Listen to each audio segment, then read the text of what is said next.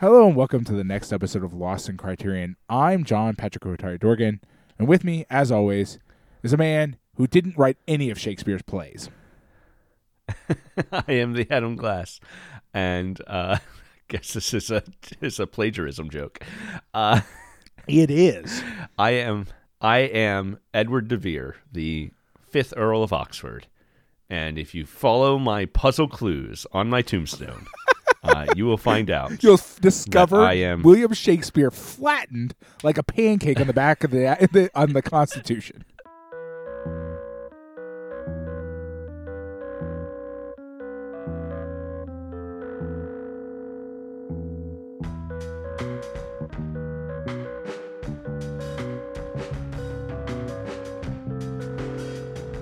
Pat, before we get into the movie this week, I do want to talk about our Patreon. It's patreon.com/lostincriterion.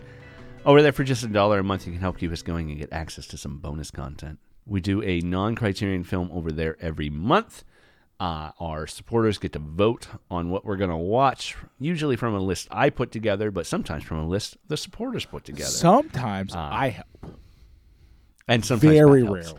helps. But sometimes Adam's in a bind, and he sends me a message and say, Pat, which of these should we watch? And I choose the best option, I promise. Yes. Pat is a very busy person with actual real-life duties that I do not have, such as taking care of a family. I mean, they basically take care of themselves, frankly. And a professional career. the children, I mean, they're kind of like, yeah. It's They're fine. Most of the maintenance is automatic at this point. Because of that, I do a lot of the work on the podcast, and that Pat just doesn't have the time for, which is good. One of us should have a real job. If a supporter does put together a list for us, we usually try to get them on air, because it's always fun to talk to people about a movie that they love, and we've done that quite a few times. People love movies, turns out. People do love movies, yeah. Our most recent example of that was our January bonus episode, where we actually had 2 supporters on to talk about an Ozu film, which was really fun. That was a fun ride. That was really enjoyable. I really liked that episode. It was good. Yeah. And then our February bonus episode, we also had a guest on, but it wasn't for a movie that guest suggested. It was because I made that list and knew that Jonathan Hape really loved that movie, so I asked him to be on the episode. When we watched Joe versus the Volcano. I mean, if you asked him to make a list, there was not a Joe versus the Volcano would have been on that list. He would not, it seems likely he would put that on the list. So, yeah. But other than that, I come up with the list, and occasionally I ask Pat to help me narrow the selection or to reject an idea outright. I feel like you come to me to reject ideas because you know they're bad, and you just want somebody to tell you they're not a good idea. Basically, that's more or less how it works. Unless it's like the list that we put together this week, not that one, or for March, where it was, hey, we have all of these options that surprisingly are available to us. Which one should we actually pursue so that the list doesn't have so many things on it that nothing wins? Our list now has 9 options every time. It's we've created a real bad paradigm here where they can never win. Right. Anyway, that's all at the $1 mark. You get access to that vote. You get access to the new episode. You get access to all the old episodes. There's over 65 over there right now, and we have a lot of fun with non-Criterion films and occasionally films that, after we did the episode, ended up in the Criterion Collection. I mean, is there another one other than Failsafe at this point? Yeah, it's only Failsafe right now, but like that Ozu film. Yeah, that's true. That's true. Criterion Collection by the end of the year, to be honest. I wouldn't be also surprised if what was the documentary that I really liked about America. God's People, or God's Country. Yeah, God's Country could find its way into the Criterion Collection. That's they do not ever move set, things from Eclipse to Criterion. They don't ever do that, or I don't know. I don't know enough about how Criterion works. It wouldn't surprise me. It wouldn't surprise me if it has happened, but I can't think of an example offhand. in the Ultra HD release. They're like, no, we'll just make this a Criterion. Why not? I mean, we're by no means Criterion experts. No, that's not part at of all. the I don't know appeal anything. Here, right? We're just exploring it. Yeah. So, hence the title, Lost in Criterion. Hey, I mean, we're not even doing a good job anyway. of exploring because we are lost. We are lost. But yeah, a little above that $1 mark at $5 for folks who can afford it and want to help us keep going, help us pay these bills. Want to help it make it rain, like yeah. whatever.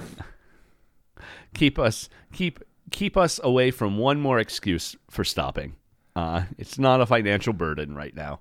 So thank you so much to our $5 supporters. We love to thank them on air. Thank you to Eric Coronado, to Chris Otto, to Andrew Jarrett, and Stephen Goldmeyer, thank you, current everyone. $5 supporters. Not a financial A bit burden, above only that. a psychological one as they slowly wear us down Yes, into yes, dust. indeed. A little above that, we do something pretty dang special. Pat makes a piece of art based on one of the movies we watched recently. I get that printed up on a postcard once a month and mail it off with a little personalized thank you note. I also like to thank those people on air, so thank you so much to Nina Bojnak, Tracy McGrath, Patrick Yako, Adam Speakerman, and Jason Westhaver, our $10 and above supporters. Thank you. If you want to see those postcards without committing to that $10 mark, you can head over to redbubble.com. Search for Lost in Criterion there. You can see the past postcards. You can buy them if you like, as postcards, as greeting cards, as stickers, as magnets. Act fast before I file a copyright claim against my own art. Yes. Pat, stop plagiarizing yourself. Yeah, I'm gonna file some DMCA requests on my own work. Thank you so much to everybody who has purchased anything on Redbubble. Thank you so much to everybody who supports us on Patreon, and thank you to you for listening. Yes, thank you, everyone. Yeah, Pat. This week we were talking about our very first Charlie Chaplin film proper. There's a little caveat on that. What? So we're talking about Modern Times this week from 1936. It is the first Criterion spine-numbered release of a Charlie Chaplin film. However, a few years ago, and you already mentioned Louis Malle in talking about our Patreon, because we did God's Country. Oh, for a that's bonus. right. I forgot about that. Yeah. Many, many years ago, when we watched what was it? Au revoir, les enfants at Spine 330, I think, Spine 330. If you say so. Much like one of the bonus features on this release, a traveling film setup comes to the characters of Au revoir, les enfants and shows them The Immigrant from 1917, the Charlie Chaplin short. And on the Criterion release, The Immigrant in its totality is a bonus feature on that disc. Right. So we did watch The Immigrant when we watched Louis Malle's Au revoir, les enfants at Spine 330, which would have been 4 or 5 years ago. A number a long time ago. Love Malle.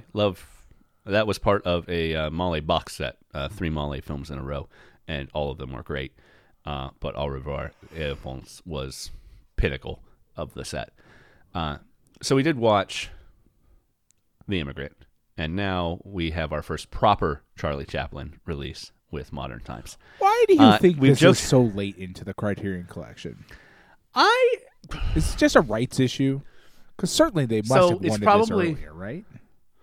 It's probably a rights issue, though it does seem like there were some copyright issues with his very earliest work that RKO ended up owning the silent shorts and re-releasing them with new music that Chaplin got no cut of whatsoever and was a bit pissed off about. Oh, that's a little understandable, yeah.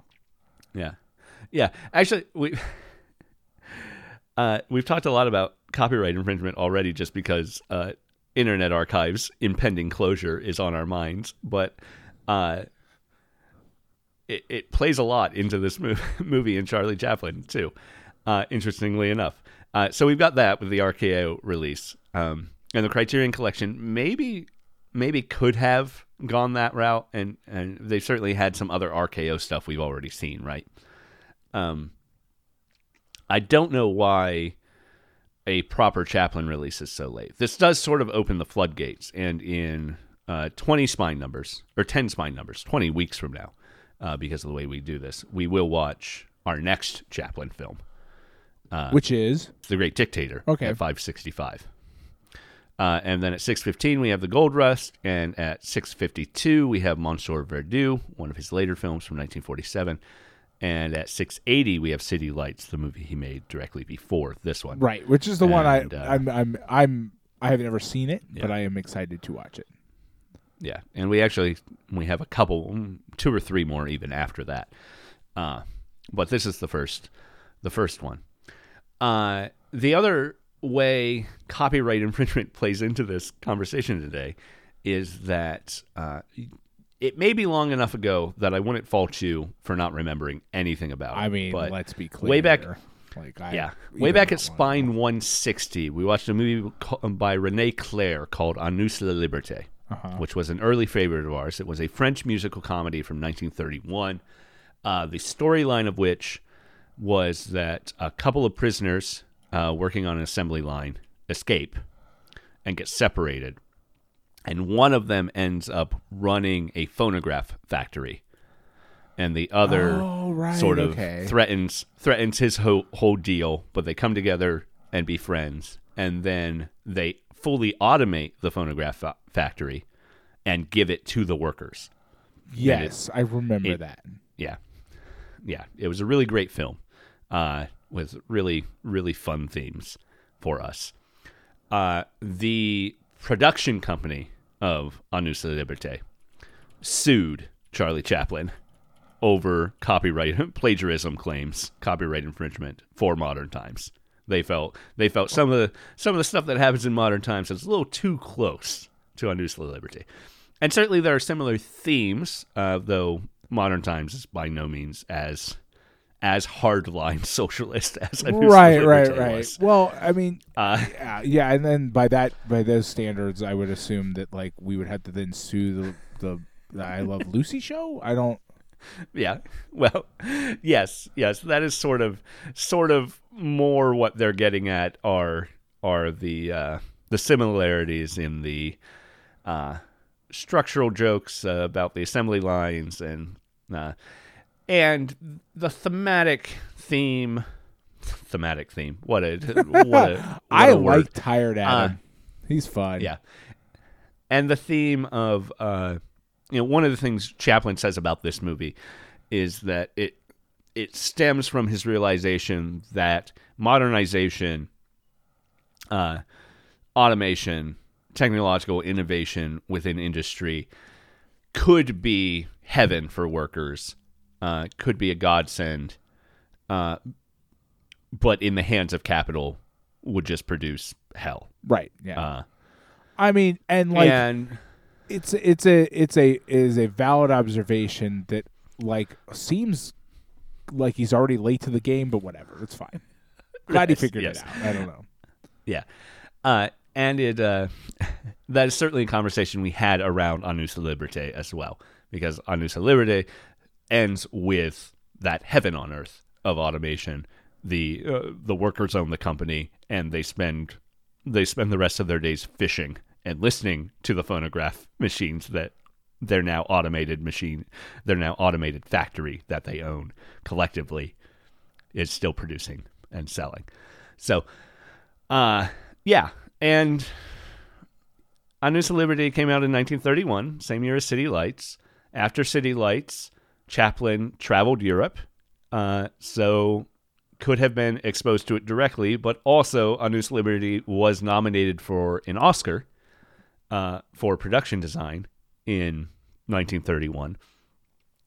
So Chaplin was probably familiar. Yeah, I mean, I don't think the argument for me personally, the argument against this kind of copyright claim doesn't stem from like him not having foreknowledge. It's like it's not that similar. It's just not that similar. Right. Yeah. Like I don't think we're looking at a valid argument basically. Obviously, it's been long enough that we can't really remember specific gags from A Nous la Liberte, but the copyright claim, the plagiarism claim, seems to be based on thematic elements to begin with. So I'm not sold on it, and I can't find our movie plagiarized Marx. So here we go. Yeah. It looks like they settled out of court actually. and Clair was a friend and admirer of Chaplin anyway. Right. Who actually was honored that Chaplin would rip him off, basically. And was embarrassed by the lawsuit because it was his production company without his approval. So yeah, that plagiarism lawsuit was wholly the production company, which is also our problem on Redbubble. his production company, right, yes, yeah. Production companies just deciding things are plagiarism, seemingly apropos of nothing. Yes, and to play into the themes of our movie here. It is a wholly automated process with no humans involved whatsoever, right. Which is also the problem for us on Redbubble. That promotion tour of City Lights that had Charlie Chaplin in Europe for 16 months, I think it was, 14 or 16 months, is really what inspired Modern Times. He saw the results, both economically and politically, of the Great Depression in Europe. Much more than he had seen it in the U.S. up to that point. Actually, he talks about how when he got back to the U.S. after that tour, it felt like a foreign country. And I think part of it is seeing the country with new eyes. Right. I have to also right. Like I have to kind of assume that to a certain extent he had just been isolated from it in where in Hollywood or whatever in a way that he just couldn't be when he was in Europe. Right. Right. I think that's fair. Yeah. So this is Modern Times is Chaplin's first movie in his political awakening.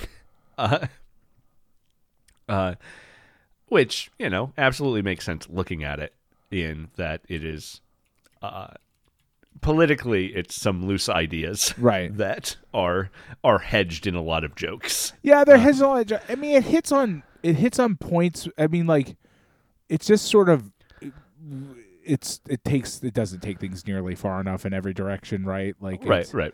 Yeah. It's sort of about the alienation of one's labor, but like not entirely. Like, I don't know. Yeah, and at the time of release, New Republic review of this movie said that it should actually be 4 separate movies. Okay. And even titled them. One called The Shop. That's the only one I remember. But as the industrial part of this movie called The Shop, and then one called The Night Clerk or something like that, and one called The Singing Waiter was another one. So he said that reviewer separated the movie into sort of 4 vignettes. I think we could probably subdivide it into more vignettes if we wanted. I mean, I'm going to go out on a limb and say, like, there's a weird sort of mathematical problem with Chaplin that you can basically subdivide it infinitely. Yes. Chaplin's Zeno's paradox. Exactly. It's like, well, we only ever get halfway through each bit, so I don't know. Yeah. But yeah, so he traveled around Europe and he met with Albert Einstein and he met with H.G. Wells and he met with Gandhi in London and had apparently intellectually stimulating conversations with each of them. Gandhi is apparently, I did not know this about Gandhi, but at least as far as the conversation with Chaplin goes, Gandhi is framed as being very much against industrialization, which I think makes sense. It's just not something I knew about him prior, assuming it's true, I guess. But in that conversation with Chaplin, Chaplin was arguing that technology has the ability to make everyone's lives better, as long as it is not subsumed under capital. And Gandhi essentially arguing, it seems, that impossible that it wouldn't be subsumed under capital, basically. Which, fair point, Gandhi. Let's look at the last 100 years. But yeah, what I love about A Nous la Liberte, as compared to to this. Not that I don't love Modern Times. Modern Times is a great movie, and we'll talk more about it. But what I love about A Nous la Liberte is it is a pinnacle example of the hope of pre-World War II science fiction about automation and futurism, that all of these technological innovations would be owned by the workers collectively and make everybody's lives better. Where that's dichotomized with something like Metropolis or Modern Times here, where if the capitalists still own it, it's just hell. Right. I mean, it's. I find this very interesting because we're like, not to like derail our conversation, but we're going through something like very similar with like large language models now. Yes. Being, as has been dubbed AI, but like this sort of situation where like, of course, this tool that could like make a worker's job easier is already well on its path to displacing certain workers completely and just making other people as a tool to make other people work even harder, right? Yeah. Fewer people to do more jobs for less money instead of the opposite way as Sonic would like it. Yeah. I talked about this this week. I forget where. I think it might have been on my Mastodon, not on Twitter. But I had a customer come into my new job who said that he ended up at my restaurant because he asked ChatGPT for recommendations on cheap places to eat in Columbus. And that's great. Told him it was 12.5 miles. Yes. No, that's great, except that all ChatGPT is doing right there is Googling it. Aggregating Google search results. Fantastic. Yeah. Good job, ChatGPT. But to be fair, given the current state of internet search engines, an aggregator is actually a useful tool. Right. Could be great. Right. Yeah. A thing that actually does what you want your search engine to actually do. Right. What Google famously became the best search engine for doing already, and now just doesn't do anymore. But it reminded me of a service I worked for, in big air quotes, around 2006, 2007, called Cha-Cha. I did not know this, but okay. The idea of Cha-Cha was gig workers, which is one reason why I put worker in quotes. But the idea of Cha-Cha was pre-wide adoption of smartphones. Cha-Cha offered a text service where you could text Cha-Cha. In fact, that number, CHACHA. Google it for you, and they text you back. And it would pay someone to Google it for you, basically. Right. I mean, yes, I figured. Yeah. But like pennies, like half a penny per answer, basically. Now, Cha-Cha had a lot of problems, and one reason I only worked for them for 2 days. And again, work in quotes, it was contract labor, I don't think I ever got paid. I don't think I answered enough questions to make pay worthwhile for anyone, even myself. But one of the problems with Cha-Cha was it's to make the user experience easier and user interface easier for what they were doing and quicker. It would field every question to whoever was the first available answerer. Right. Even if you were in an ongoing conversation. So, for instance, with this guy who came into my work, if you asked Cha-Cha, hey, what's a great cheap place to eat in Columbus?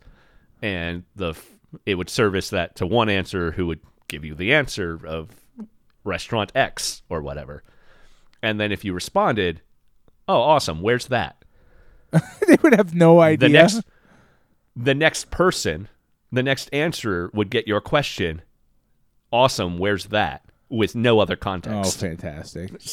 So unusable. What you're describing is unusable. So, yeah, absolutely unusable as a service. Unless your question was like, hey, who starred in this movie? Or if you wanted one specific fact, it was great. It was not good for conversation. And this was dealing with real people. It was just real people compartmentalized in a way where none of it made sense. Wow. That is amazing. Yeah. that is my experience with Cha-Cha. If someone wants to challenge my memory of how it worked, please do. But yeah, I spent 2 non-consecutive days answering questions for Cha-Cha for a couple of hours each day, and that's all my experience with was. And again, that was 20 years ago. I assume it doesn't exist anymore. But I mean, either way. So the point being that like we see here like how automation is employed by the capitalist class, which is to make fewer workers work harder for less pay rather than the other way it could work. Yeah. But also with things like the large language models that are getting popular right now, it's also not really automation. It's just obfuscating, paying very poor people very little money. Right. I'm thinking specifically like not to get like too up in my own butthole, but like Ubisoft announced that they were going to they had a proprietary large language model that they're going to run to make all the barks for their games ahead of time, and then the writers would just edit them to like. Oh man! And they're claiming that they're not going to displace any workers for it, but like, let's be serious here. Like, I'm making the jerk off motion while I say that. You know, I mean, like, Ubisoft famously amazingly good at making decisions that don't bite them in the ass 5 days later, but you know. I don't remember who it was, but I ran across something this week where someone said that suggested that ChatGPT or something like it could replace all basic programmers, so that they could. Yeah, that was a going thing a couple of weeks ago, maybe a month ago. Yeah. The advanced programmers would then clean it up and take it, and you know, as someone pointed out, as it came to me. Well, how do you think you get advanced programmers? Right, and also this is a program that so regularly shits the bed that like the amount of time you like. What that one strikes me as the worst possible. It's like, computer, design me a car, and then you have to edit the resulting car to make sure it doesn't kill people. Like, I don't know, like right. It seems like more work than just writing it. You're like designing the car from the first place yourself. Right. But. Yeah. I mean, to tie back into the movie, what those things really are like the feeding machine in the factory sequence, more than the actual automation of it. It's meant to make. It is ostensibly meant to make someone's job easier, but all it really is designed to do is make someone else a lot of money while making your life a little bit more hellish. Right. Noticeably worse. Yeah. Yeah. The idea that they can keep working while this machine automatically. My favorite thing about it is that like it's in that like fun little realm of like not really plausible, but like plausible enough. Right. But then it does like what all things like this would do, which is like actually just make your work harder because like he can't even see the fucking job anymore. Right. He's got this giant thing shoved in his face. Like it's like, oh, perfect. Exactly as it would be if designed by a person whose job is to extract money out of you and your and everybody else you work with. Right. And the idea that to extract that extra half hour of labor, the company would spend hundreds of millions of dollars buying a fleet of these. Right. Is definitely something that would happen. A little bit more, absolutely. 100% something that would happen in 21st century capitalism. I mean, now, see, on the flip side, they already figured out how to do it without doing that, right? Like, at this point, like working through your lunch break is just like normative behavior in any office job, and it's fucking ridiculous. Email on smartphones has achieved that for us without a weird feeding machine that shoves bolts into your mouth if you're not careful. I love the gags in this movie so fucking much. I watched this with my family, by the way, with my kids. Oh, good. I was like, no, we're doing this together. They're like, and Dylan, funnily enough, is like, he hates all black and white movies just automatically. He's like, oh shit, it's one of these. Yeah. He didn't say shit. He's a better boy than that. He's better behaved than that. But then I was like, no, it's good. I promise. It'll be funny. You'll laugh. And then they loved it. They thought this movie was so funny. I'm sure they did. That's good. To me, there's no higher praise than like a 12-year-old and a 7-year-old thought it was the funniest shit on earth. Good. I'm so glad. I do find it interesting that in the opening credits, Chaplin's not credited as the Tramp. I don't know if it's normal that he would have been credited as the Tramp. The Tramp is what we call the character, but I don't know how often the credits actually name him as the Tramp. Yeah, I don't know. But in this one, he's credited as a factory worker. Is the character he's playing, which he is only for the first 20 minutes of the movie, really. But sure. Just it is interesting that Chaplin, even in making what up to this point is his most pro-worker movie, certainly, still defines the character he is playing by his job in the opening sequence of the movie. Right. Yeah. It's an ideological thread we don't need to pull, but well, but I mean, if you think in terms of like relatively early 20th century socialist and communist, sort of tangentially related to Marxist thinking, identifying workers as a class is pretty right. Yeah. I mean, we don't, as you said, we don't need to get into it, but like, it's not that far afield as like sort of where people were and thinking about things at the time, right? If he was just identified as a worker instead of a factory worker, I might be more willing to entertain that end of things. I don't think that's. I also think to a certain extent it's a very good movie, but like to a certain extent he's going off a bit half baked in the sense that like, oh yeah, this is like absolutely stuff that's basically just popped into his head over the course of the last year. He's not like spent a long time thinking about it. You know what I mean? This is Godard in late '67. Exactly. 100%. Yes. Yeah. It's. I've had these ideas, and as an artist, I feel like I need to share these ideas. To share them with all people. Yeah. And certainly,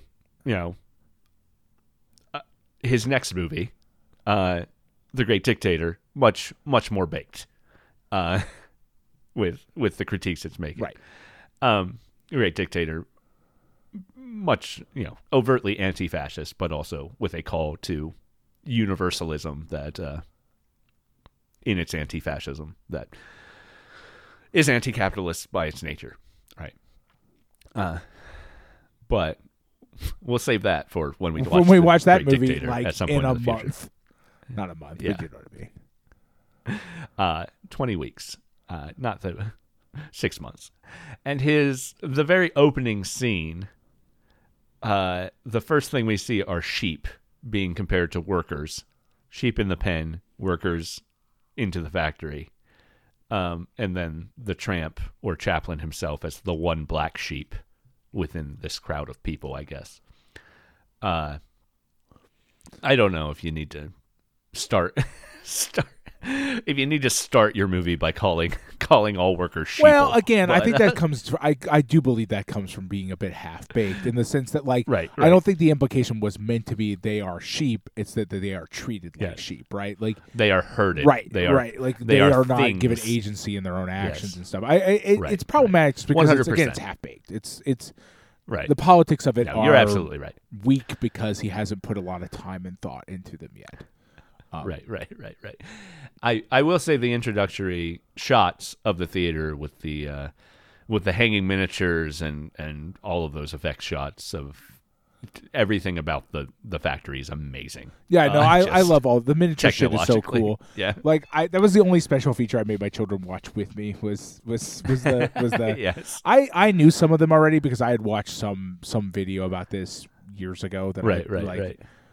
Even having not seen the movie, I was like interested. I was like, oh, I love practical effects on a really deep level. I want to know how this all works, and so I knew what was going to talk about. But some of them were a surprise because I hadn't heard all of them, and I really enjoyed it. The miniature shit is just so cool. It really is. I expected that bonus feature to mostly just be about the roller skating sequence, right? I mean, it's the most sort of famous thing, right? Yeah. And that people like to talk about, right? Right. And I was interested to learn more about the miniatures and the matte painting. I'm glad that stuff came up in it. Charlie Chaplin doing funny things. It's great. Charlie Chaplin we had also on here is The Rink, which is a 1917, I think, short from Chaplin. 1960. Which this movie contains essentially inside of itself in a really weird way. Yes. Fascinatingly enough. Yeah. I found that really cool. Oftentimes we ask a lot of weird questions on here, like, why did they choose to include that thing in here? Or we sort of, or it's very tangential, and it's like, well, no, this movie contains large swaths of that movie just inside of itself. Yes. It's got Charlie Chaplin as a bad waiter. It's got Charlie Chaplin as a good skater. Both very fun things to watch. Charlie Chaplin's nonsense musical performance in the end of this movie basically reflects a huge swath of the story of The Rink in it. That's also true. Very neat. Yeah. Yeah. Very, very clear why they chose to include The Rink on this, because it's a lot of proto, and it's, in modern times being sort of a farewell to the Tramp as a character too. Right. It is neat that he would revisit old things with new ideas. The bad waiter stuff is the bad waiter stuff. There's only so many jokes you can make as a bad waiter. Right. But like the skating sequences he's not borrowing the skating sequences from The Rink for modern times. He's doing different things with skates. Right, because skates has a way wider breadth of possibilities. Yeah. Right. You could look like you're about to die. That's always an option. Right. And yeah, it's very fun. I also like The Rink. The Rink's got some really great gags. It's something of like the 1960s silent era, and just the contrast to the cameras. Everybody's in corpse makeup. Right. And look very weird. But the sequence where the husband, the wife, their lovers, and Charlie under an assumed name, the Tramp under an assumed name, all show up at the skating party at the same time and just look at each other, and we get the title card popping up, "Mum's the word." Right. It made me laugh so much. It was very good. But yeah, obviously understand why it's included here.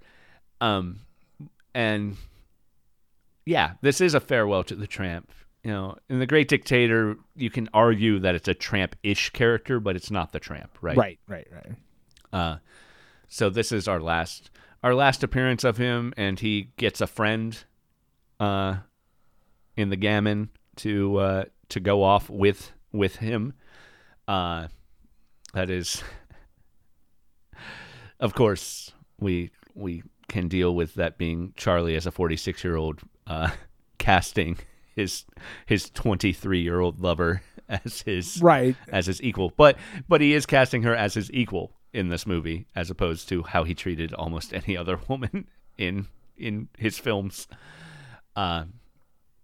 Apparently, well, there's also something very, I don't know, like there's something very, I'm like trying to struggle for the word, but like there's something almost like, what's the word? Like, I can't, like, there's a sort of sadness to it in this one that, like, I don't know, like there's like almost like a kind of tone to the way, like you can kind of read it in a lot of their interactions. It's like that, if it's very, their relationship is very different than I would expect it to be, I guess. I don't know. It's hard for me to explain what I'm going for, but it's like there's a sort of sadness imbued into their relationship, like automatically, not just beyond like their circumstances, but like, I don't know, the way he interacts with her has a sort of like sadness to it.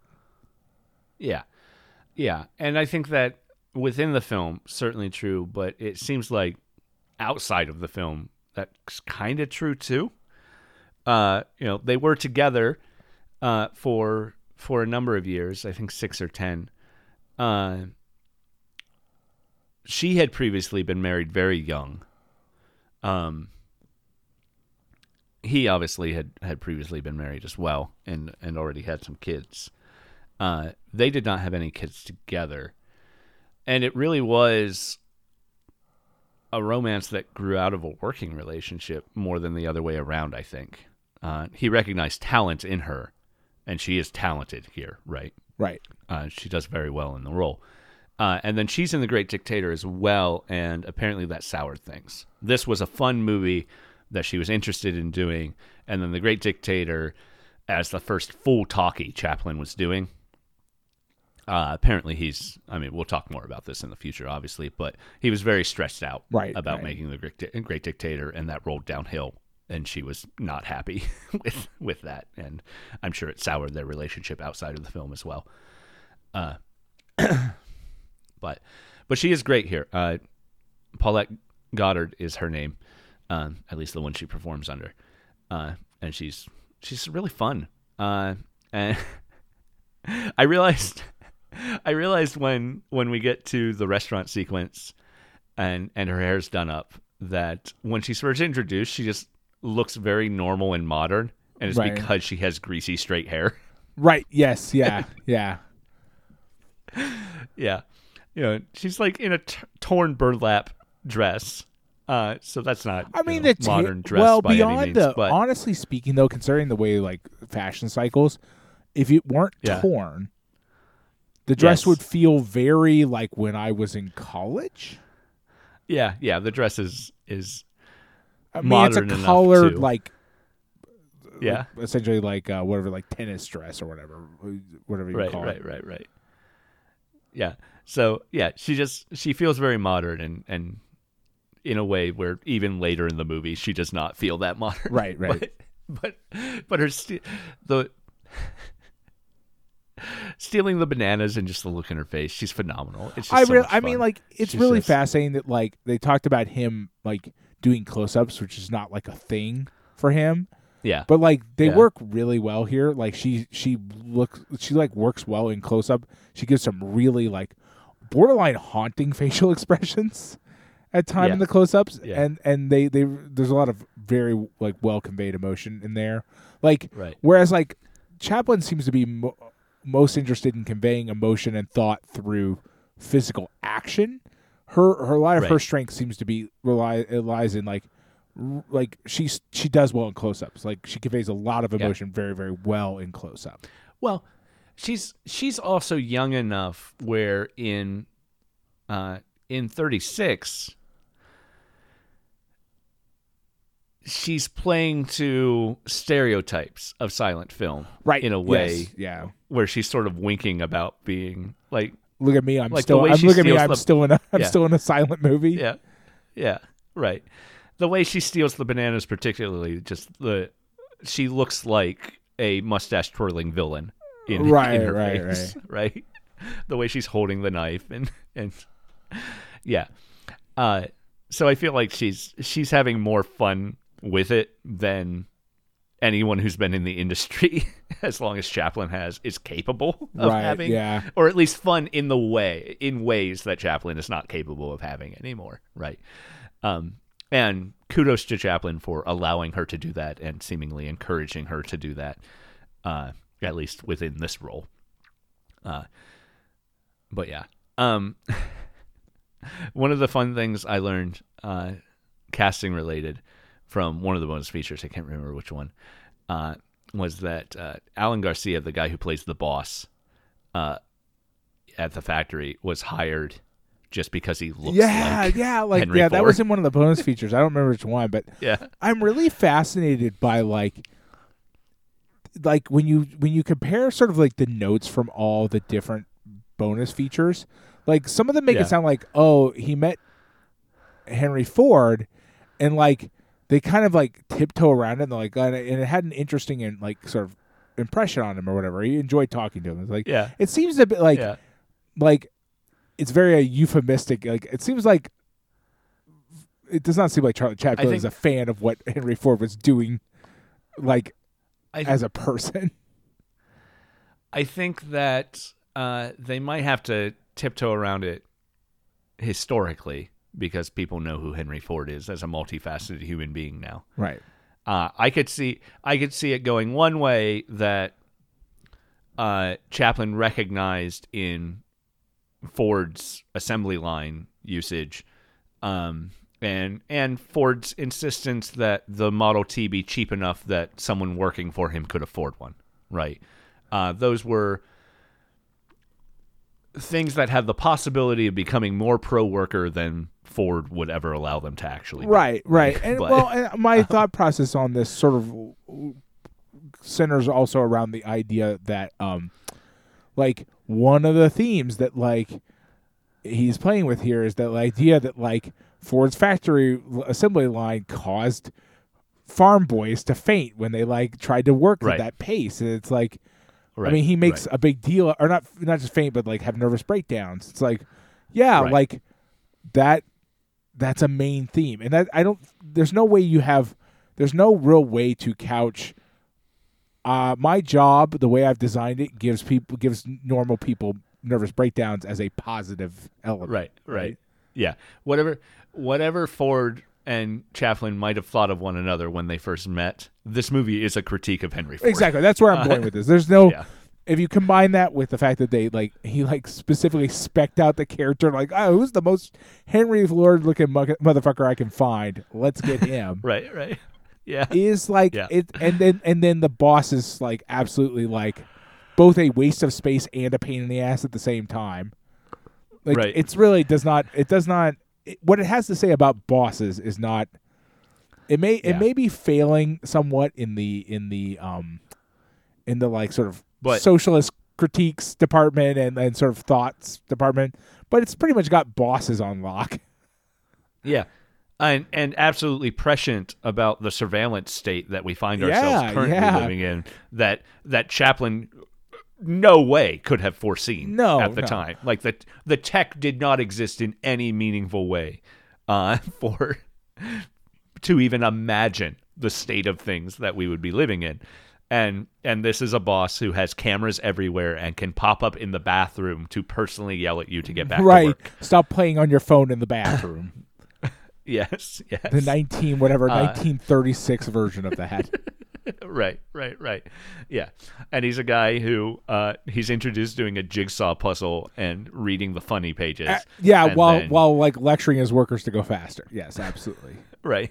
And then yelling to go faster. Like real piece of shit boss vibes. It's a good job. It's very well done. Yeah. I do love the weird eye candy of the guy the boss keeps telling to turn up the energy of the speed of the assembly line. That was one of the notices. Why is that guy shirtless? Yeah, my son, my children were especially like my youngest son was like, "Why is he naked?" And I was like, "I don't have an answer for you." And then of course I was followed up with, "Why are they all in their undershirts?" Like, and I was like, "Well, these are not air conditioned buildings. That place fucking sucks to work in." It is a hot factory, certainly, but also this guy is doing the least amount of work. Right, he's doing the least amount of work and wearing also the least amount of clothes. Well, it's a hierarchy, and part of the hierarchy is you get to take off more clothes the higher up you are the hierarchy. The boss should, by all rights, be naked in there. Probably is sometimes because he's probably a sex pest. like all bosses in the turn of the century, he's probably Like basically all men in this movie, even the tramp. Yeah, all right, fair. Yeah. Yes. But yeah, the nervous breakdown, the tics of muscle memory that the tramp exhibits moving forward from this, and then those morphing into really a ballet as he sabotages the machinery. I do love watching a man sabotage heavy machinery. There's nothing more beautiful than that. It's so good. Yeah. Especially if that person has the grace of a ballet dancer. Yes, it's very good. And it turns sabotage into an art in a way that makes you want to go sabotage the machines at your work. Absolutely. Yeah. No comment. Do it. Go. Yeah. Fucking just turn some bolts, see what happens.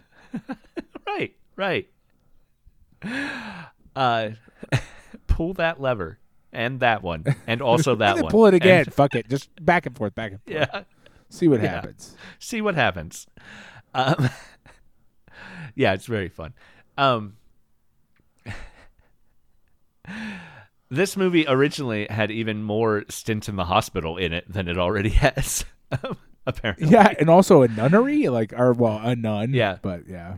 Yeah, the original ending of this movie was Chaplin gets drafted and goes to war, and then comes back and is in the hospital again. When the gamin comes to visit him while he was in the war, she became a nun.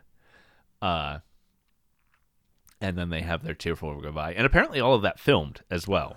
Right. At least staged. Because we have behind-the-scenes pictures of those sequences, which is fascinating. And I do kind of like the description of the original ending of them saying goodbye, and the tramp walks off alone, but like the spirit of the gamin follows him. Right. My only problem with that is that it's hard to read. That ending would be hard to read in the sense of like, is it because she's like he's taking her spirit with him, or is it she's like dead to him? Like, you know what I mean? Like, is he like rejecting her, or is he you know what I mean? And so she can't communicate because she's rejected, or is she coming along because she's got her own path, but I'm always going to remember her, kind of thing. My takeaway from the description we got was that it was her internal spirit wishing she could go along. Right, which is like also kind of like spouse. I don't know. I'm satisfied with the ending of this movie. I think it works. No, I good. think the ending as to say goodbye to the tramp, with the tramp having a companion who is an equal, who, you know, they're holding hands as they walk away, but within the film she's not even exactly a love interest. No, and that's kind of what I mean, is like it's almost, there's a certain sort of like, and obviously this is not mapped to real life or anything like that, but like in the film there's a certain sort of like childishness to the way that like his and her like interaction exists. Like they're dreaming of their house together, but it's not like, you don't get the impression that like they get a house together and they're sleeping in separate rooms. Right. Like you know what I mean? There's that feels like it's to a certain extent saying something about like what this relationship is. They get a one-room shack and still manage to have the separate rooms. Yeah, exactly. Exactly. Yeah. Yeah. So, you know, the domestic dreams are sort of a husband-wife domesticity, but really, she's much more. I think one of the bonus features says this too. She's much more akin to the kid than yes, to, yeah. You know, she's like a ward that comes to the tramp more than anything. Right, and she becomes basically an equal, but like she's an equal. Like again, it's like almost a sort of like what you, I guess, I don't know if the term domestic partnership has a meaning or not, but like, right. But like the point I'm trying to get across is like, well, we could live in the same house and like spend a lot of time together because we like each other, but we don't have to like, we're not necessarily married or anything like that, right? Right. Yeah. And that's, although it is worth noting that he ended up having a common law marriage with her and not like, right. It does feel like, you know, sort of an extension of that in some way, right? So, yeah. Chaplin was a womanizer, certainly. I think we can pretty safely say that. Yeah, I don't think there's much debate on that particular topic. Yeah. But the fact that it was a common law marriage and they never had kids, and also she was a very young woman who married young and sort of got out of that. And the fact that he called her baby, like my baby, not like, hey babe. Yeah. There's some weird overtones. Like, don't get me wrong. There's a lot of weird overtones there. I'm not trying to imply that their relationship was like good. I think. Well, I also think there is room for interpretation of their relationship that maybe it was an innocuous asexual thing of an artistic ward relationship, right? But I mean, I doubt that. But also, it's within the realm of possibility, I guess, from what we know about. Possible, right? But she really is just delightful in every scene. Yeah, I do like. I mean, I really think she makes an excellent compliment, like to the whole thing. I really the dynamic between them is really neat. I really like watching there's something fun about like the title card like 2 weeks later, and then she's out there and like they kind of do this whole like reunion scene every time, and like yes, it's all kind of neat. I really like all that stuff a lot. His first stint in prison, I do want to talk about. After the sabotage, he goes to prison, right? And first off, the prison is also automated and mandated, and is supposed to remind us of the factory immediately, right? Right. It is the second time we see him eat. It's a movie where there's a lot of food consumption in this movie. I mean, right? he's a hungry boy. What do you want? Right. He is a hungry boy all the time. And the workers are defined by their hunger, right? And he is always, there are times where he shares a meal with someone. There are times where, that one coworker who he ends up feeding after he gets him trapped in the machine work as a repairing feeding the factory. In air quotes. Not doing a very, right. Not doing an admirable job of it, but yeah. Shoving the root end of a celery stalk into his mouth.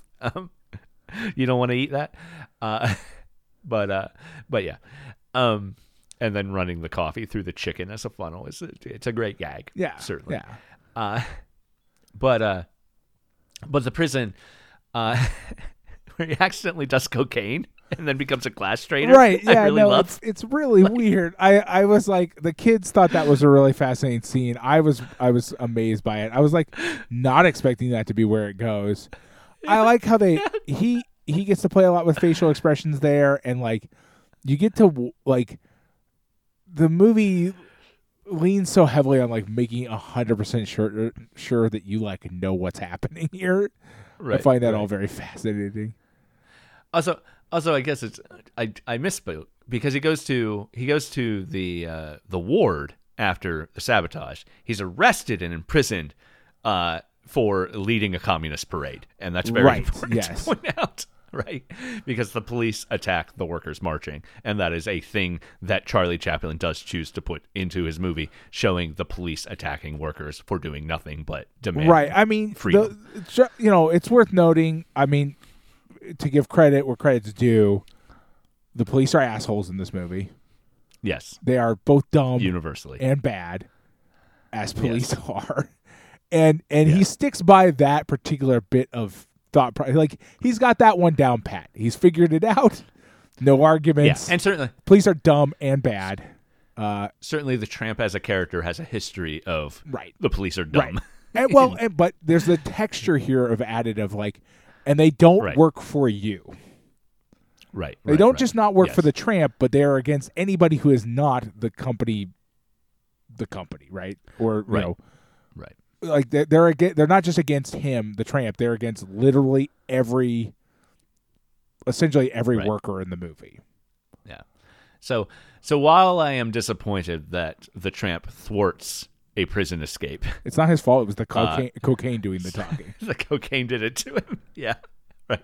At least within universe, it is the cocaine doing it to him. And then he gets, because he thwarted the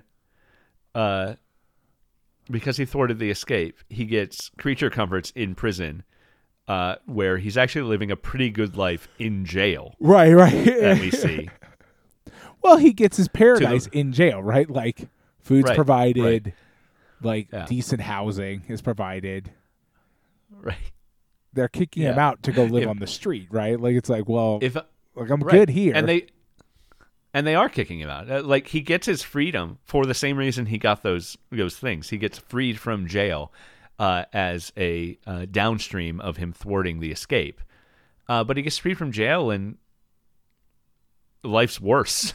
Right, yeah, jail, like demonstrably worse, yes. Yeah, and like a lot of prison sentences that are not designed to, actually fix the issues that cause you to commit a crime. Well, because like in the case of this, like there's not, that's like actually impossible, there's no right? issue Like you didn't do anything bad. Yeah, they sent him back into a world where he is forced quite directly and immediately to commit more crime. Right. And he does it here to protect the gammon, right? That's why he directly commits more crime. And hilariously commits more crime. Yes. When the cops got his hand on him and he's stealing more stuff from from the magazine. Oh, I love it. It's so funny. Like it's so the good. way he gets himself thrown back in jail is just so good. It's like just like doing like going out of his way to like invite the cop in to watch him do crimes. Yeah. And then when he's put into the wagon, and it's staged like it's just a mass transit, like a bus, right? Yeah, or a subway. They've even got the hanging grips, and we see Hollywood Boulevard out the door in the back as they pull down. Yeah, on the surface, it is just funny, but I think there is also a social critique to think about with this paddy wagon being essentially just a public bus. Yeah.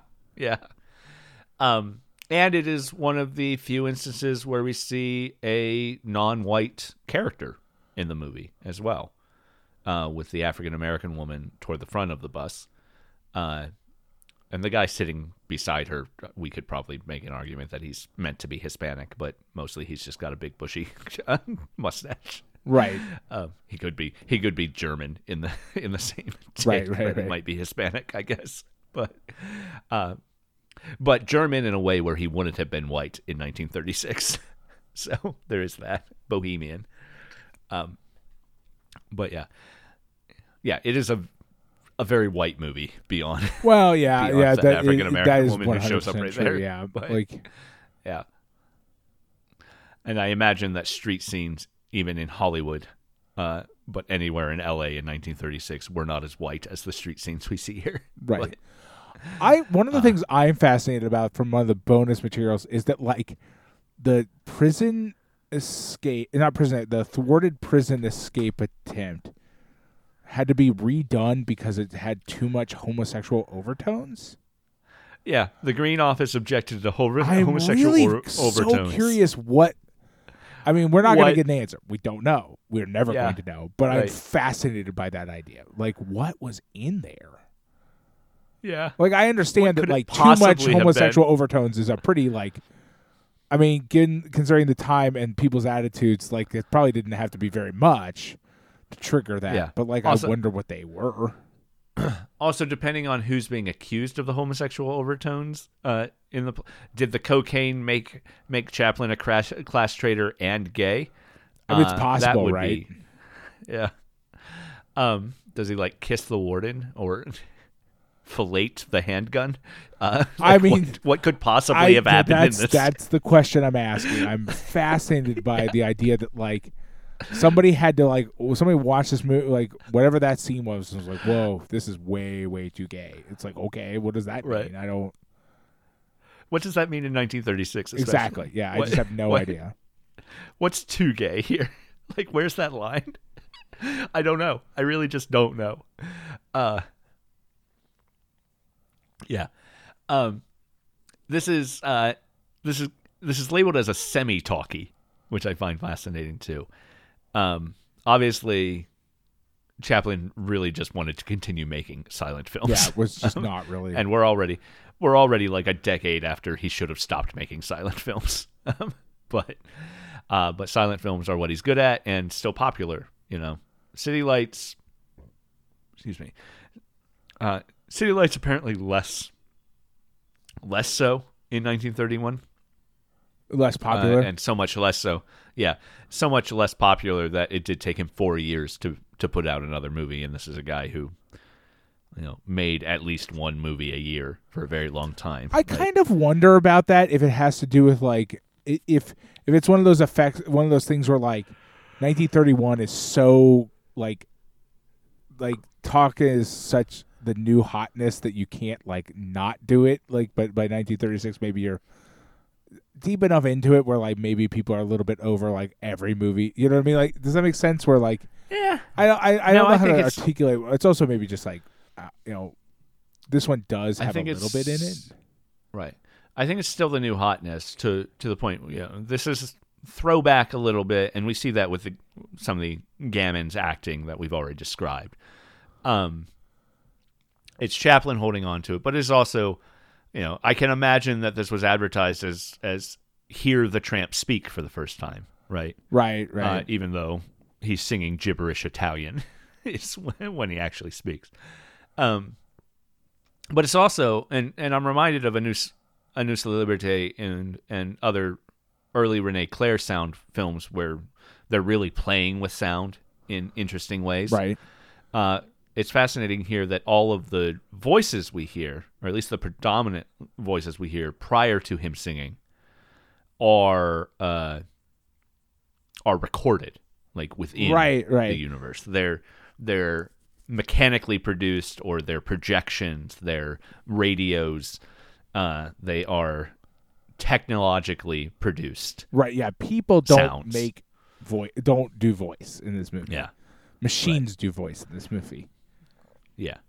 And the only, we do see the boss talk, but we only see the boss talk through the projection of his video surveillance. And even the salesman with the food machine come in, and none of them actually talk. They play a sales record, right? And then pantomime to it, which is very, very interesting too. It's this integration of technology and speaking while still keeping a hands off of it that Chaplin's definitely playing with. Well, and as a sort of commentary on the thing he's doing, right? Like, and what's happening in his industry, it's a fascinating thing to do, right? Yeah. To be like, I mean, this is what we're doing here anyway.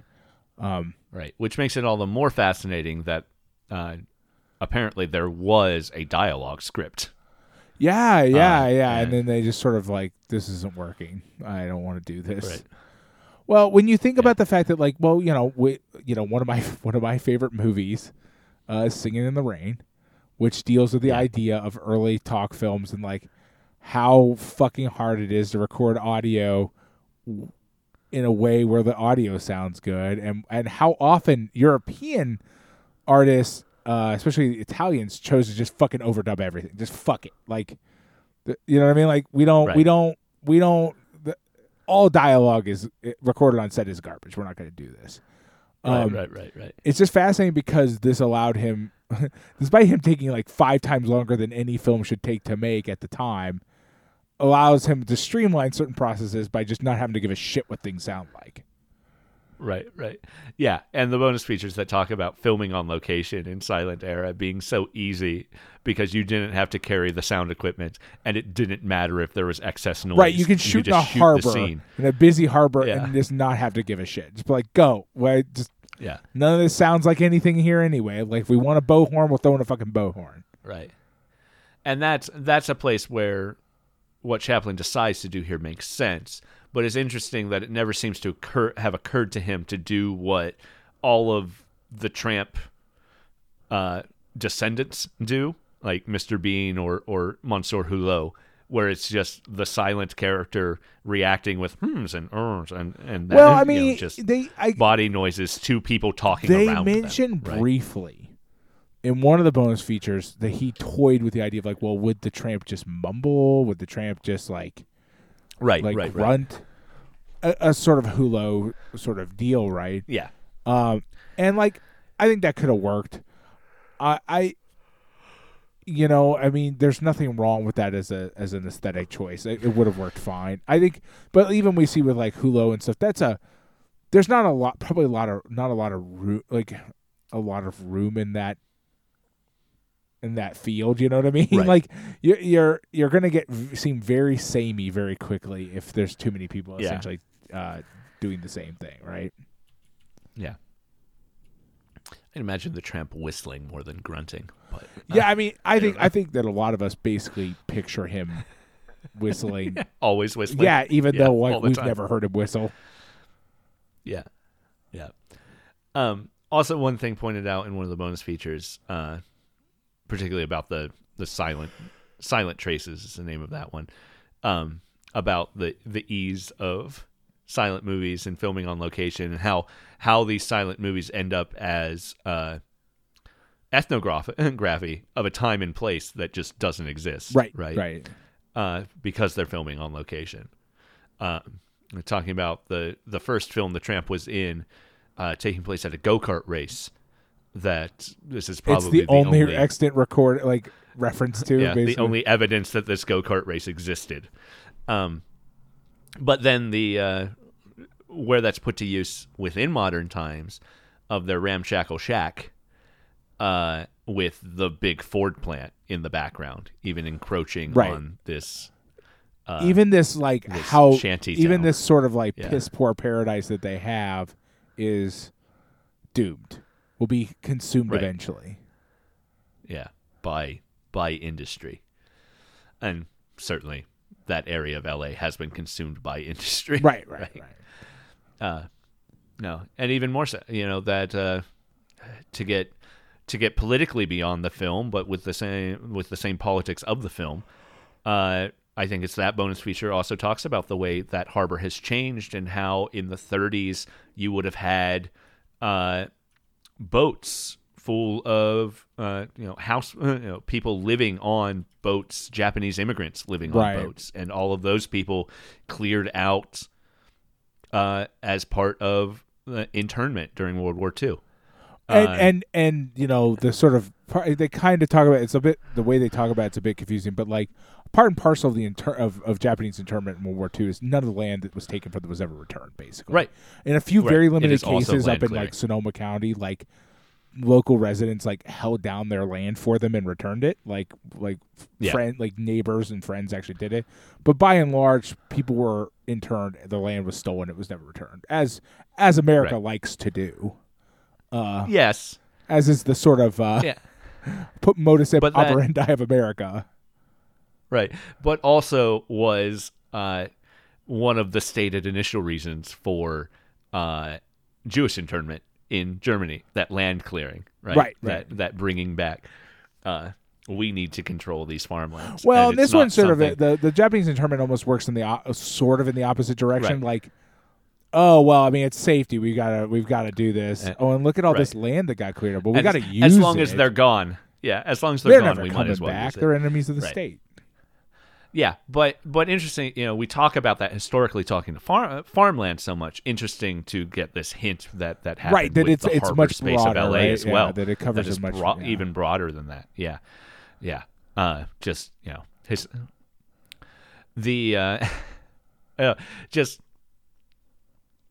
so often in a Criterion bonus feature that is even designed to put something into its historical context, we don't get small details like that are just really interesting for me to grab onto. I've been really, and it seems to be a feature of these more recent releases. I've been really impressed by the video essays that tend to accompany these now. Just really doing a lot of work to help you understand the movie better. What was the one that we had a while back? I think it was for House. Yeah. Had a really neat one that tried to place it in a sort of both a historical and sort of a cultural context that I thought was really. It's just I don't know. The Criterion Collection's stepped its game up in the last 50 to 100 spines. It also means we have to watch 10 times as much material, but yeah. Well, I think it also coincides with the introduction of Blu-ray to the Criterion Collection, so they've got to fill that space. Yeah. Well, these movies didn't get any bigger. Fuck. There's a lot of space in this disc. Right. Yeah. There's that aspect too. So we can anticipate an increased amount of bonus and already we're starting forward. to reach the point where I have to draw the line at some point where I'm look, I'm just not going to watch this. Watch this is not possible. This one, I had to bail out on all the talking head stuff at the end. I was I'm just not. This isn't doing it for me. I'm not interested. I'm sorry. I'm out. The composer I had to bail out on. I was I'm done. I'm not interested. Yeah. The composer, I played the entire thing, but I also dipped out. Well, that's basically what happened. Is I got quick. about halfway through it, and I was I'm not even listening. I'm talking to my family. I'm not doing this. Peace out. So David Raskin is the composer, and it is kind of interesting in that he talks about Chaplin being an autocrat. And that he was initially fired from production because he refused to be a yes man to Chaplin. And then Alfred Newman, who worked on the music too, insisted on rehiring him, and he had a meeting with Charlie, and Raskin essentially told Chaplin that you guys know I'm talented, but I'm not going to just sign off on whatever you want to do. I'm going to challenge you. Which, is probably very easy for David Raskin to claim, he said in a 1992 interview. Right, yeah. There's something very it's like, okay, sure, whatever, man. So maybe that's how it happened. I maybe not, though. One bonus feature that I wanted, I specifically told Pat he had to watch. And I had already watched by the time you told me, but yes. It's called For the First Time, and it's a short documentary from 1967 by Cuban filmmaker Octavia Cortázar. And Criterion, if you want to give me more stuff like this, absolutely, all the time, if it exists, give me this. It is a documentary about a crew of people taking movies to rural Cuba just after the revolution, and coming into communities that have heard what a movie is, kind of know that. Well, you go to. I mean, movies, there's a few people who have seen maybe one when they were in the city or something, right? But they're like, I'm aware of movies. I mean, it's 1967. Mostly, we're talking to people who have no idea what a movie is, have never experienced a movie. Might ideologically understand that a movie is a thing, but know the word película, but don't don't have any personal experience with film in any way, being brought modern times, and just one just as a piece of a picture of Cuban society in this time and place, very fascinating, but just very beautiful about people's reactions to the art. Yeah. And I also love, there's one woman they interview who says, I want to go and find out what it is. And she's talking about the concept of film more than about the movie particularly. But she says, I want to go and find out what it is. I don't want anyone to tell me about it. And I just love that she's never seen a movie before and is already concerned about spoilers. Yeah. Well, it's fascinating. She's concerned about spoilers in the context of like, don't tell me what a movie is, okay? Like not just like this movie. Like I want to experience it for myself. Don't spoil the concept of movies. Of movies. Yeah, it's so good. Yeah, I love everything about it because it is fascinating to think of movies in the like there's a lot of beauty in this thing, okay, but like there's something really fascinating about like the idea of a person like they're all kind of doing that thing when you're like really hedging your bets like about like I mean I kind of get it, it's like a dance, right? Like it's just like, oh wow, like just like how deeply human the whole thing is they sort of like try to engage with it like in that way, but it's also like, well, like they don't really have a good way to approach it, so they're kind of struggling. It's really interesting. At the start where they're at the school and they send the two kids out to talk to the movie makers because these two kids have said they'd seen a movie before, and then they get out with the movie makers. They clearly have not seen a movie. Like you asked a bunch of 5-year-olds, like, have you ever seen a movie? And they're like, yeah, sure, whatever, man. Like, I've seen a movie. Of course. I saw a movie. It had ketchup on it, and it... right. Yeah. My uncle who works for Nintendo once saw a movie. Yeah. Everything about it is just so delightful. One person in there makes a reference like, oh, well, this would have happened in the old government. Like, there's an acknowledgement that, like, yes, this is a benefit brought about purely by the fact that there's an attempt to begin sort of like leveling the field of experiences across the island, rather than like, oh, you're the well-to-do, you get movies. You're the not well-to-do. You live out in the middle of nowhere and work your ass off until you die. Like, there's it's early days. It's 1967, but like the idea that like no system but this system will cook up the idea. Well, we gotta fucking load a projector on a truck and fucking get that shit out in the middle of nowhere. Like, you know what I mean? Like that's not. Yeah, I mean, other systems would do that for pay. Right. other systems would do that for villages where you didn't have to truck through the jungle to get to. Right. Like, we saw something about akin to that in Spain, right? Didn't we see a thing where like they were going to rural Spain to show movies or something to that effect? The Spirit of the Beehive is what you're thinking of, and that has a traveling film come and show Frankenstein to a poor but with middle class elements village. Well, noticeably a place where they had to drive through the middle of a fucking jungle. Like we see some of the roads they're driving on to get there. In this, it's some treacherous shit, man. Right.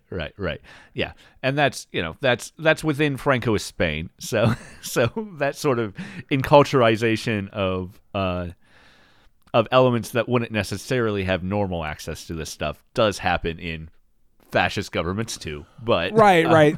I meant like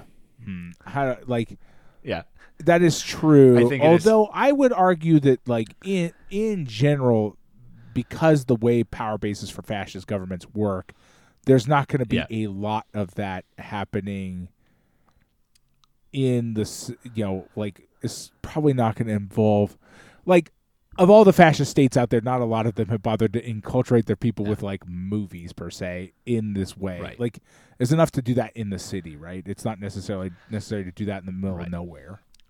I'm not saying that didn't actually happen in Spain under Franco, but the Spirit of the Beehive is a fiction. It's a narrative. Right. Although I got confused. I thought there was like an extra piece on there talking about something akin maybe to there that. was. I do think we did encounter something akin to this where they would like project on the side of a building or something like that. Like I understand that this like sort of stuff happens, but like the idea that you need to like that it's for its primary purpose is just to like expose people to a thing that like the city has had for 35 years or 40 years and they've just never gotten to experience is this a fascinating idea. The communists of Cuba are showing modern times to people who no one has ever made an effort to get a movie exactly in front of before. And I don't think ever would. Like that's the point. Never would. There's no reason for a non-communist government to spend the money to do that. Exactly. Basically. Right. So it's really beautiful, and it's a great film to do it with because it is mostly silent, but not wholly silent, so it won't feel out of date in a way that even like The Rink would feel out of date. I think someone who's never seen a movie before seeing The Rink might actually be scary. Those people look like ghosts. Right. Yeah, there's almost too much there's too much cruft of like the sort of silent era film things going on there. What I'm fascinated by is also the idea that like to a certain extent there's a sort of a crude knowledge, like a crude, not crude, but like a crude knowledge when it comes to like how things are supposed to work in the world, right? In like a grammar and stuff. And like, we deal with this with like kids, right? Like I was listening to a podcast a while back that was like talking about the idea that like you and I lived through with regards to video games, the invention of 3D in video games. Like that was a thing we had to become accustomed to. Kids these days are just like sort of it hits them so early that it's not a thing they have to grow accustomed to. But like the jump between no movie to full on color like sound movie, it's totally doable. It happens. Plenty of people have gone through that. But like to a certain extent, it almost feels like this is like a nice like middle ground step where it's like, look, you're mostly gonna just be like, it's gonna be we're gonna go easy on this the first time, and also that it's got like nice little relatively easy to comprehend like socialist overtones, right? About alienation from labor and things like that. Like it's a neat one to start with, right? Absolutely. Yeah. It's not like hitting somebody over the head with the indoctrination stick, right? Like right from day one. Alienation from culture is also a thing. Right. The alienation of labor, you're separated from the fruits of your labor, but part of the fruits of your labor is the social production of cultural works that you don't have access to. It's a sort of different affair because, like, with alienation of labor, you're talking about like your separation from your work and like the idea that like you can sell your labor without selling your body, and that's sort of this whole idea. Right. Whereas there is, but you're right, like this idea that like in order, sort of like slightly separate concept is this idea that like in order to generate capitalist profit, you need to like create different classes of humans, and one of those classes has to be even removed from culture itself, like, or at least from the dominant culture. And we see that in the United States and other places, right? Where like, oh, you're not allowed to participate in the dominant culture. You have to make this other one that is considered like lower, rather than participating in the actual like sort of hegemonic culture of the society. Right. And within the U.S., certainly, movies were part of that hegemony on a very base level.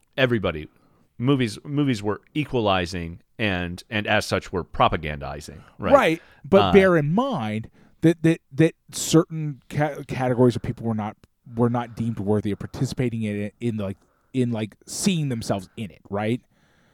Even though it was used to propagandize and broadly sent to the entire society, not everybody got to be a part of it, right? Like, your average African American who went to the movie theater didn't get to see any other African Americans in a movie.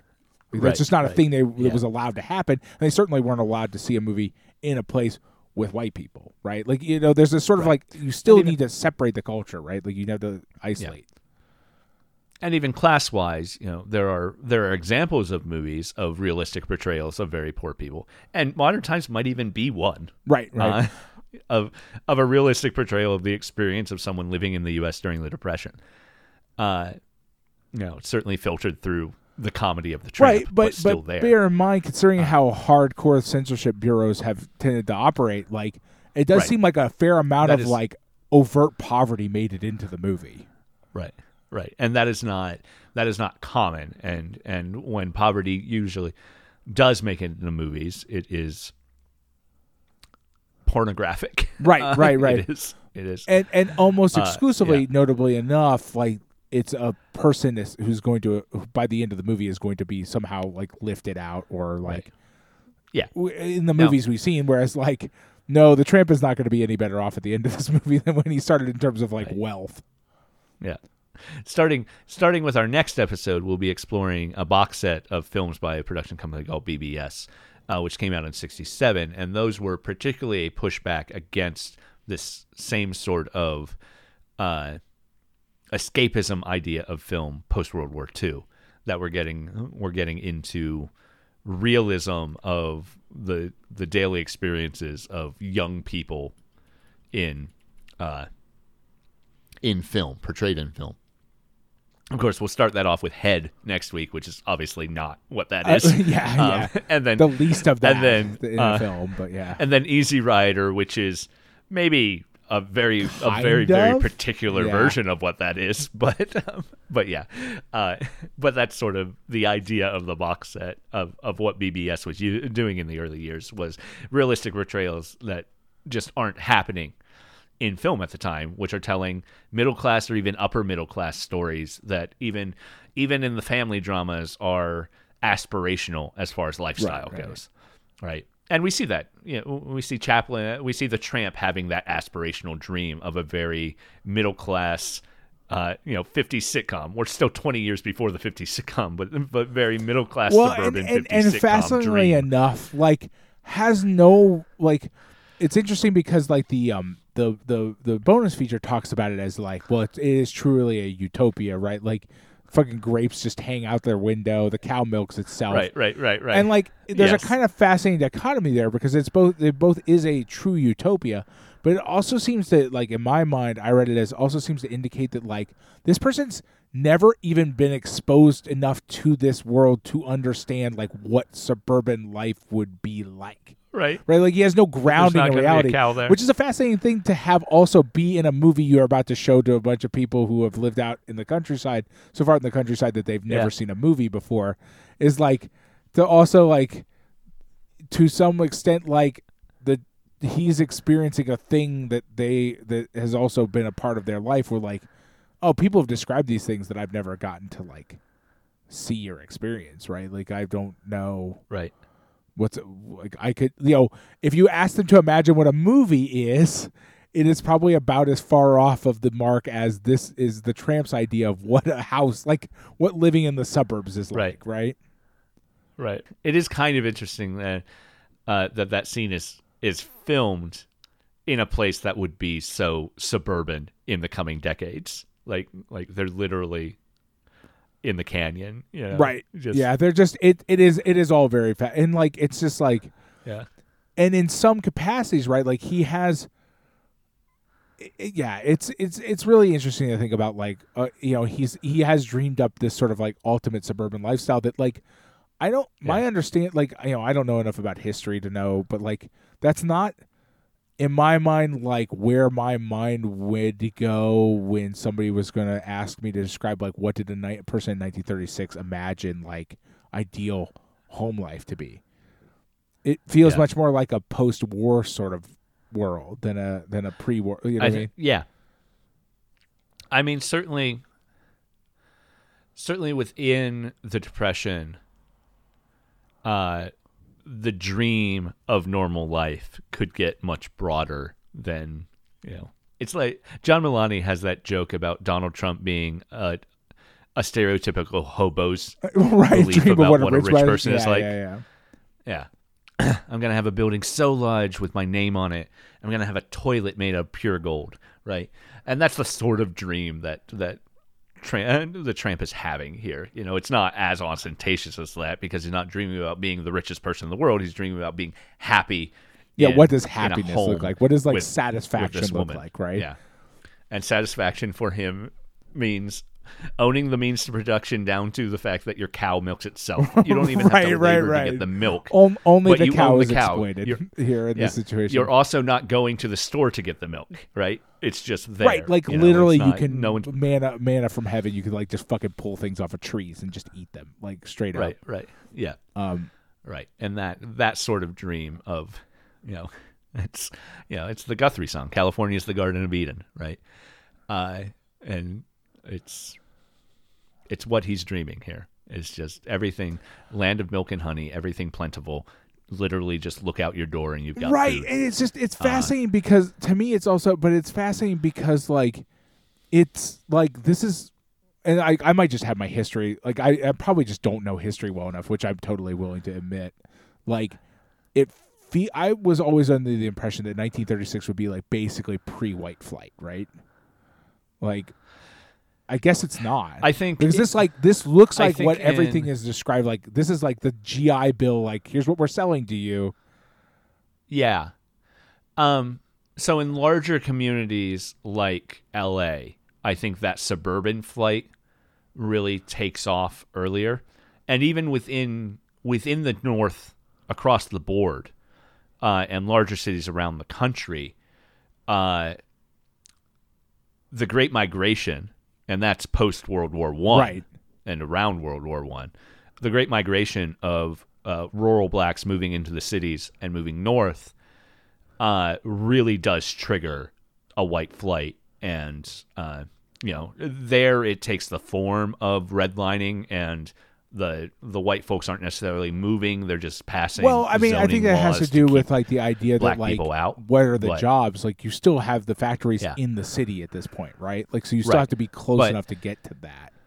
Yeah, but within Columbus, Ohio's history, particularly, I can think of even as early as the 1920s, there are communities passing zoning code to mandate setbacks and mandate housing size and lot sizes that price out the very poor and price out. I mean, but are we talking at that point single family homes? We're no longer talking about doing.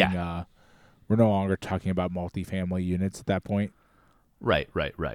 Yeah, and places that these new builds that are on a half acre or more and little suburban things that you would recognize as suburban neighborhoods today, that are built with racial covenants that say this house can never be sold to a Jewish person. Right, this house right, can right. never be sold to yeah. to an African American or an Italian.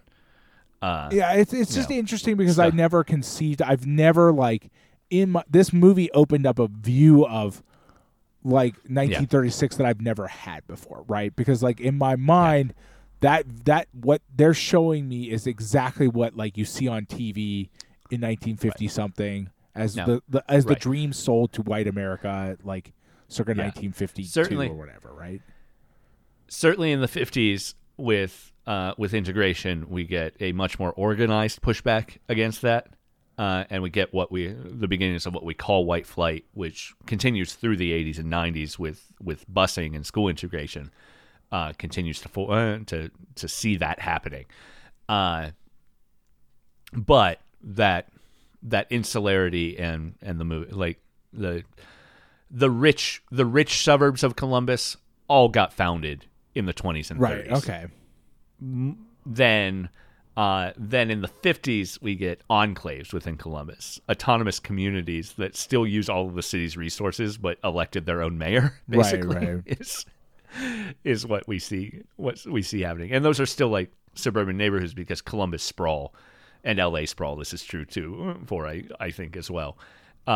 We get housing developments that just develop into towns over the course of things, and towns with no infrastructure because they were just housing developments. Right, they're just there's not even churches thing in there. To live in. There's to drive somewhere else. Right. Yeah. Right. So, I think of Minerva Park here in Columbus as a particular example of that, where they have their own police department, their own mayor, but they're maybe 40 acres completely surrounded by Columbus. So weird. They've got a lake. Everybody loves the lake. But yeah. And their police department is also the library. Well, okay. Yeah. It's just like it's a small town somewhere else, and it's just in Columbus, and it only exists because they didn't want black people to live there. Right. And that's yeah. So, but that's something that didn't exist until the 50s, Minerva Park. When I think about 1920s, 1910s, the post Great Migration stuff, we're talking like Upper Arlington here in Columbus or Dublin here in Columbus. Those sort of what are still rich suburbs of the city, where money has been accumulating for 100 years as of this recording, basically. But yeah, so I'm not surprised to see that sort of thing. I am surprised, similarly to you, that the dream the Tramp has very much feels like a 1950s sitcom. Yeah, it's shocking, suburban like, dream. Yeah. It kind of blew my mind. Like, I was like, wait, what am I watching? Like, how did this happen? Yeah.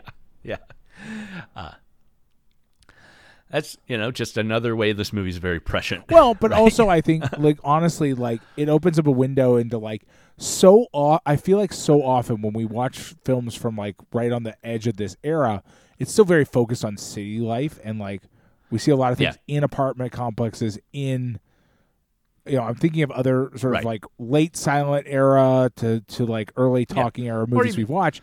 It's always like the city, and it's always like, and this could be in a city, but it's a different view of the city. It's the like, the sort of suburban sprawl version of that rather than a And I just LA's got that suburban sprawl. Yeah. Whereas something like A Nous la Liberte that we've already talked about that has a lot of the same themes takes place in Paris. Right, exactly. And Paris has sprawl, but it is urban sprawl until the movies we see in the 60s and 70s where we finally start to see the suburban sprawl of Paris as we understand suburban sprawl. And even that's very urban. And I feel like a lot of earlier silent and like early talking films that we've seen within the United States, it's like, well, they said it in New York, or they said it in like, it's either out in the countryside and it's very countryside, or it's like in New York. Yeah. With as the bonus features point out, with Chaplin and the other silent comedians working in Hollywood at the time, we're literally filming on the streets of LA. Right. Yes. Right? Yeah. Oftentimes just from a different angle of the same street corner that they use for a different gag in a different movie. Right. Yeah. I also will say it's. I keep calling this movie prescient, but also that's the fallacy of modernity, right? I look at this and think it's prescient, but really this is just the same shit we've been dealing with for 150 like years. It's just sort of that like, well, can you extrapolate the same bullshit and like with like slightly different like overtones, right? Like with different slightly different situation. Yeah. Right? Sure. The rules aren't sure. Change. The surveillance capitalism didn't exist at the time in really any way it could have, right? Two-way radios didn't even really exist. Yeah, I mean, they still right? got police call boxes, right, in this movie. So yeah, but we're in a point where, it makes sense that would happen. So right, and like given sort of the technology to spy on the worker, will the capitalist spy on the worker? You're damn straight he will. Yeah, that's why we have so many managers above us already, right? Right, exactly. The whole point. But it still looks for the time, right? As the movie point, as the bonus features point out, like it's science fiction-y, right? Like it's supposed to be like. It's a sort of like hyperbolic version of what the factory already looks like, right? Like he takes a tour of Henry Ford's factory and then extrapolates like, what if it's even more of that? Right. Like what if we turn that up past 11, which it's already at, to like some other number even higher up? Right. Yeah, it's interesting that that sort of two-way talking screen, or one-way really, right? Because the boss can see you, but you can't see the boss in that situation except for where the camera is on for him to yell at you, right? But that sort of screen-based surveillance is something that would still show up as science fiction in movies in the 60s and 70s. Right. Because and where it shows up in those movies is like, well, now we have this technology in theory, but like it hasn't been widely installed, right? Because as it turns out, this shit's fucking expensive, and if the flip side of all capitalism is also like, will my surveillance state cost me too much money? Right. Would it be easier to just have the workers spy on each other? Probably. So let's just do that. Yes. Yep. Just introduce a bounty system, and we get around all the problems. Yeah. What a world. What a hell. Yep. Yeah. I'm really glad to have watched it. I'm glad to have watched it with my family. There was a lot of giggling. Like his gags are just so fucking like, it is an astonishing thing to me that something can reach across nearly 100 years of history and make a couple kids laugh. That is like mind blowing to me. Right. Yeah. And I think, again, I think there are aspects visually of The Rink that would be more off-putting to your kids. Like you already mentioned, your youngest sort of rejects black and white movies out of hand. Yeah. But we're to the point in 36 where the camera quality has increased enough that it's easier to see that continuity and to get into it. He didn't notice at all. Like he's never like tried to sit through a black and white, like not like the few silent films he's had to like sit through. He has not had to sit through. He has had to he has wandered into the room and like didn't have anything else to do and like been in the room when I was with, and that's off-putting. Silent films are deeply off-putting to people who are not used to them. It just doesn't feel right. That being said, I did have to read the entirety of Kung Fu Hustle to them, and they enjoyed every fucking minute of it. So, this does not hold entirely true. Like, the things I say, nothing is universal here. But, there's just enough audio and sound in this to make it, as you pointed out, the quality's high enough that, you've hit the point where it doesn't feel like one of those kind of black and white films where it's about to fall apart at any moment. And, the next couple minutes of visuals might be completely incomprehensible. Right. There is one other thing I wanted to bring up before we pull this too close, actually. And that is something that comes up in the essay, which is by Saul Austerlitz. Austerlitz points out that after modern times, Chaplin grew increasingly serious about politics, Austerlitz says. And we can see that obviously with his next movie being Great Dictator. That's a pretty political film. So apparently, in the run-up to World War II, Chaplin gave a speech in San Francisco talking about the urgency of Russian war relief, in which he used the phrase "comrades," and then post-war, 1952, when Chaplin and his then-wife traveled to London for the premiere of Limelight. While he was on the ship, he got word that the U.S. Attorney General James McGannery had invalidated his re-entry permit. The U.S. banned him for being a communist while he was traveling for business. Well, America's gonna. The America. U.S. Attorney General decided he would not be welcome back. And that is why Chaplin ended up living in Switzerland. Oh, it's just interesting because the U.S. because they don't kicked him talk about that at all Yeah. in this. Like, Yeah, that is interesting. Like, Yeah. oh, while you're gone, we're just gonna. yeah, and he eventually could have applied for re-entry.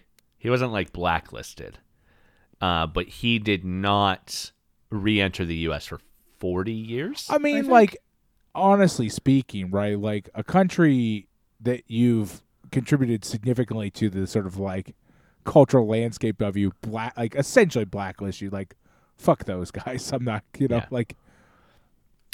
It would have been, I think, the late 60s. He got a Lifetime Achievement Oscar, and he did come back to receive that in person. So not quite full. About 20 years after he was officially But I would be exiled. pretty bitter about that. That would be a very bitter pill to swallow there. Like, Yeah. I found a quote from Chaplin outside of the essay. I found a quote from Chaplin on it. He says, "Whether I re-entered that unhappy country or not was of little consequence to me. I would like to have told them that the sooner I was rid of the hate-beleaguered atmosphere, the better. That I was fed up of America's insults and moral pomposity." So he seems to have taken getting kicked out pretty well. Yeah. I mean, to be fair, nothing he says there is false, but also it kind of sounds like one could write it off as just being bitter, but also he's being honest. Right, but like, right. bear in mind that like if you combine that with like what was clearly like a sort of like trajectory towards like, this place is a shit show, Right. and like hurts people, right? Like it does bad things. Like, well, like you're because bear in mind anybody like him, lived through America, watching sort of the sort of fascism of America grow, and like, pre-war, right? There was all those Nazi rallies in New York and stuff. It's like, you're like anybody with eyes open at all was sort of watching what was happening, right? And it's sort of, yeah. I mean, Right. It's interesting that's how that's all sort of hammered out for him. Yeah. Yeah. So, Charlie Chaplin, probably not a great guy, but for at least a minute in the late 30s, had some really interesting things going on. There are some other bonus features on the DVD that we didn't talk about and didn't really need to talk about. There's a home movie, basically, shot by an associate of Chaplin. Yeah. When he and Chaplin and Godard, no, not Godard. Now I'm saying her name as I should say. Yeah, Goddard. I noticed that. I was like, wow, this Anyway, is a fascinating turn. Yeah, I've decided to pronounce her name incorrectly in the way that I should be pronouncing Goddard. Anyway, with him and with Chaplin and Goddard spending the weekend on a boat, putting around Southern California. and basically just play acting their own little movie. It's fun, I guess. I don't know. It was fine. And then there is... I'm impressed you watched the man who it shot that I film. had no interest at all. Yeah. The man who shot that film, there is an equally long special feature of his daughter talking about that movie, which is great. Yeah, I don't know. I very much I thought again, if you had the Blu-ray in hand, you're like, I really love this movie, and like I want to watch. I could see a person be like, I want to watch all this stuff. This is all very interesting to me. But like those are the ones I had to draw the line. I was like, this has nothing really terribly to do with the movie I watched. This is really the agony and the ecstasy of Criterion Blu-ray special features. We get for the first time this beautiful Cuban thing that I never would have experienced. Oh yeah, and I'm so happy to have seen. And then we get what amounts to like a whole movie this thing, for no reason. Yeah. And a whole movie then an interview with the daughter of the person who made the whole movie, which is just like a lot. Yeah. I'm being very dismissive, and I apologize if she is independently famous, and I should actually care who she is. But but even then, my perspective on it is we start getting too many steps removed from like the core principle, which is like, well, I watched the movie and I want to watch things that are related to the movie, right? Like, right. I didn't get very far into that piece, but like I became pretty disinterested pretty soon, because it's like, well, I don't know, like I don't need to watch a 20-minute home movie. Like, again, like if you're like really into the movie and you have the Blu-ray, like I totally get like being like, all right, well, I'm going to watch this. I want to see everything. But like, you know, we have to draw the line somewhere. I draw the line at that. That's where the line is for me. Like, not going to watch that. Sorry. I'll watch film historians and shit talk about the movie all day. Yeah. Alistair Cook is the guy who shot that film, just to put it out there. Susan Cook Kitteridge is the name of her daughter, or the name of his daughter, who talks here, and she appears to be a congregational church minister. Okay. Which is, or at least there's two people named Susan Cook Kitteridge in the world, if not. I mean, that's also very believable. Like any name, there could be more than one of them. Yeah. But, yeah, Alistair Cook, her dad, would eventually host Masterpiece Theater on PBS, which is probably why anyone in my generation might know who he is. Right. That's that old British guy who hosted Masterpiece Theater. Right. But yeah. Yeah. Anyway, that sort of historical stuff is not of interest to me. So Criterion, less of that in the future. More out of nowhere Cuban documentaries. Fewer home movies and interviews with people related to movies. If you can find a related Cuban documentary short to put on every DVD release moving forward, Criterion, please just do. I know you can do it. I believe in you. You know what? Send Scorsese down there. He'll find them on the bus. Right. They'll be found under a seat on a bus. Like, all I'm saying is I will accept documentaries from nearly any revolutionary state. Like, I'm good with any of them, right? Like, any just hit me with it, man. Like, just you know, there's a bunch to choose from. Some of them only existed for a very short period of time. I'll take it. Well, as I said, next week we will be jumping into the BBS box set, America Lost and Found, the BBS story, kicking it off with Head, the film directed by Bob Rafelson, starring the Monkees. We have a guest for Head. Jonathan Hape joins us. We actually already recorded it, and it's a really fun conversation with someone who loves the Monkees. We're going to have a guest this week. Our dear friend and supporter, Adam Speakerman, wanted to join us to talk about our first Charlie Chaplin movie, but timing did not work out. So sorry we didn't get to Adam. Check out past episodes with Adam, though. He's super fun to talk to and has a really great knowledge of the history of film. He would have brought a lot to this in terms of like knowing what the hell was going on. If you're a Patreon supporter, go back to the archives and listen to Adam talk with us about a bunch of Buster Keaton movies from December. Those were so good. That was the other exception. The boys thought those were very funny too. Like really, his aversion to silent films. To black and white. I don't know where that's coming from. I'm not sure what film triggers that. It's like your aversion to horror films. We have a very specific understanding. It's actually very specific elements of certain films. Yeah. Yeah. Yeah. But described blanketly. I don't like black and white films. Well, I like this black and white film, this black and white film. I don't like silent films. I like this silent film, I like this silent film. Right, exactly. It's, your kid's just nuanced, man. Yeah. That little boy contains multitudes. I gotta dig further into it though. I'm gonna narrow this down very specifically. Eventually. This Criterion Collection will do that for me, basically. Well, thank you so much for listening to Lost in Criterion. I'm, as always, Adam Glass. With me, as always, John Patrick Otari Dorgan, and we'll see you next time. Bye. Bye.